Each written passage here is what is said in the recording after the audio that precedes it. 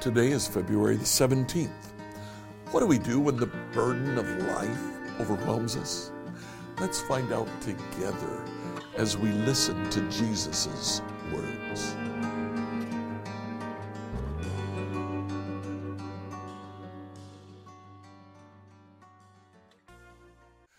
As we read through the Bible in a year, Thursdays and Fridays are dedicated to the New Testament. I'd like you to read Matthew chapter 11 and Luke chapter 7, verses 18 to 35. Those are parallel passages. We're going to spend our time in Matthew chapter 11. We start hearing about interaction between Jesus and John the Baptist. Now, John, at this point, happens to be in prison.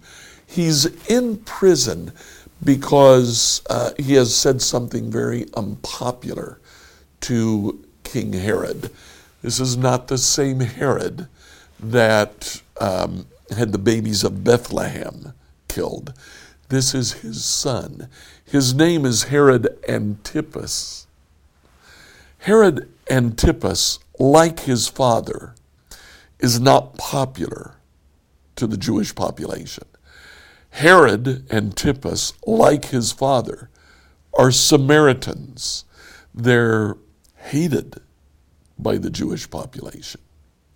But Herod Antipas, at one point, saw that a brother of his named Philip, this is not Philip the Tetrarch, it's another brother, another descendant of Herod, who named his sons, more than one, Philip. His brother Philip had married a woman named Herodias. Herodias was Jewish, completely Jewish. In fact, she was of the family of the Maccabees, who had ruled Israel, was the last popular ruler in all of Israel. They had died out some 100 years before. Rome had been in control since then.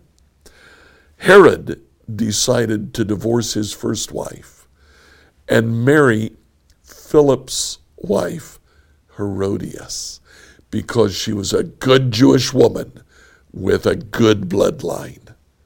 John spoke up and said, "You can't do that. You've married your brother's wife. That's inappropriate." And so Herod took John and had him thrown in prison. Now, what we know about John is that he's an outdoor man. He lived in leather clothing. He ate wild honey and locusts, insects. He was an outdoorsman. He was a mountain man. And he's in prison. He is locked away in Herod's dungeon. I can imagine the depression that John would have felt. Depressed because his normal life, his life in the wilderness, his life by the river, was denied to him. He was locked away. He couldn't even see sunlight. In the midst of his depression, he calls his disciples. Matthew chapter 11, verse 3. He says to his disciples, go to Jesus and ask this question. Are you the Messiah we've been expecting, or should we keep looking for someone else? John's depressed, and in his depression, he begins to look at his own life. Now, previously, he had told his disciples, as Jesus walked by, there's the Lamb of God who takes away the sin of the world. Some of his disciples began to follow Jesus, and John was happy about that. But there were others that still followed John. In the midst of his depression in prison, he begins to question his own life. he begins to question what he had thought. So he says, go ask Jesus, are you indeed the Messiah? They do. And in verse 4, Jesus gave this answer to his disciples. Go back to John and tell him what you have seen and heard. The blind see, the lame walk, the lepers are cured, the deaf hear, the dead are raised to life, and good news is being preached to the poor. And then tell him, God blesses those who don't turn away because of me. Now that's a strange answer. God blesses those who don't fall away, literally, who don't see me as a stumbling block and trip over me and turn away. John's disciples returned to John. They gave him that message. Jesus goes on, but we're going to follow John's disciples for just a little bit. They go back to Jesus. They go back to John with Jesus' answer. What was that answer? The blind see, the lame walk, lepers are cured, the deaf hear, the dead are being raised to life.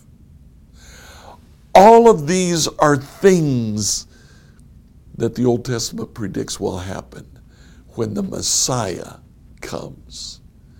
Are you the Messiah, or do we wait for somebody else? All of these things are things that the Messiah would do. And then, to cap it all off, Jesus quotes Isaiah chapter 61, a messianic prophecy as clear as day. The Spirit of the Sovereign Lord is upon me, for the Lord has anointed me to bring good news to the poor. Jesus says that. The next phrase out of Jesus' mouth in Matthew chapter 11 is, the good news is preached to the poor. Isaiah goes on. He has sent me to comfort the brokenhearted, to proclaim that captives will be released and prisoners will be freed. But Jesus doesn't quote that part of Isaiah to John's disciples. John's disciples return to John all excited. They say, Jesus said to tell you, the lame walk, the blind see, the deaf hear. Even the dead are brought back to life. All things that was commonly held that the Messiah would do. John said, did he say anything else? They said, yes. He said to tell you that the good news is being preached to the poor. He's quoting Isaiah 61:1. And John knew it. And John said, did he say anything else? And they said no. John knew the next line was the prisoners would be freed. And John the prisoner wanted so much to hear those words. Then one of his disciples said, oh wait, he did say one other thing. Blessed are those who don't turn away because of me. It may be that only Jesus and John truly understood what Jesus was saying. But to me, it seems very clear that Jesus was saying, John, you'll not be released. You will die in prison. But blessed are those who don't turn away, even when the burdens of life are overwhelming. Now to the crowd, Matthew chapter 11, Jesus goes on and he says, there is none greater than John the Baptist. Jesus goes on and he talks about the unbelievers who have put John in prison. And he says, woe is you. Then he gives thanks for what God is doing. And then he finishes chapter 11 with these words. Come to me, you who are weary, and carry heavy burdens. I'll give you rest. Take my yoke upon you. Let me teach you, because I'm humble and gentle at heart. You'll find rest for your souls. For my yoke is easy to bear, and the burden I give you is light. He gives this verse in the context of having just told John the Baptist that he would die in prison. Jesus' yoke, in comparison with the burden of the world, is light. Blessed are you when you don't fall away because of the overwhelming burden that you may be facing. Instead, Jesus says, come to me. Give me your burden, and I'll give you rest. Take my yoke on you. It's light, because he is there to carry it with us. What do we do when the burden of life is overwhelming? Give the burden to Jesus. Let him carry it for you. Take his burden in its place. His burden is light. His yoke is easy. Simply say to him, I'll follow. Please like, follow, and subscribe on whatever platform you use to listen to this devotional. Email your questions to us at questions@becomehope.com. Tomorrow, we'll answer the question, is it bad to gossip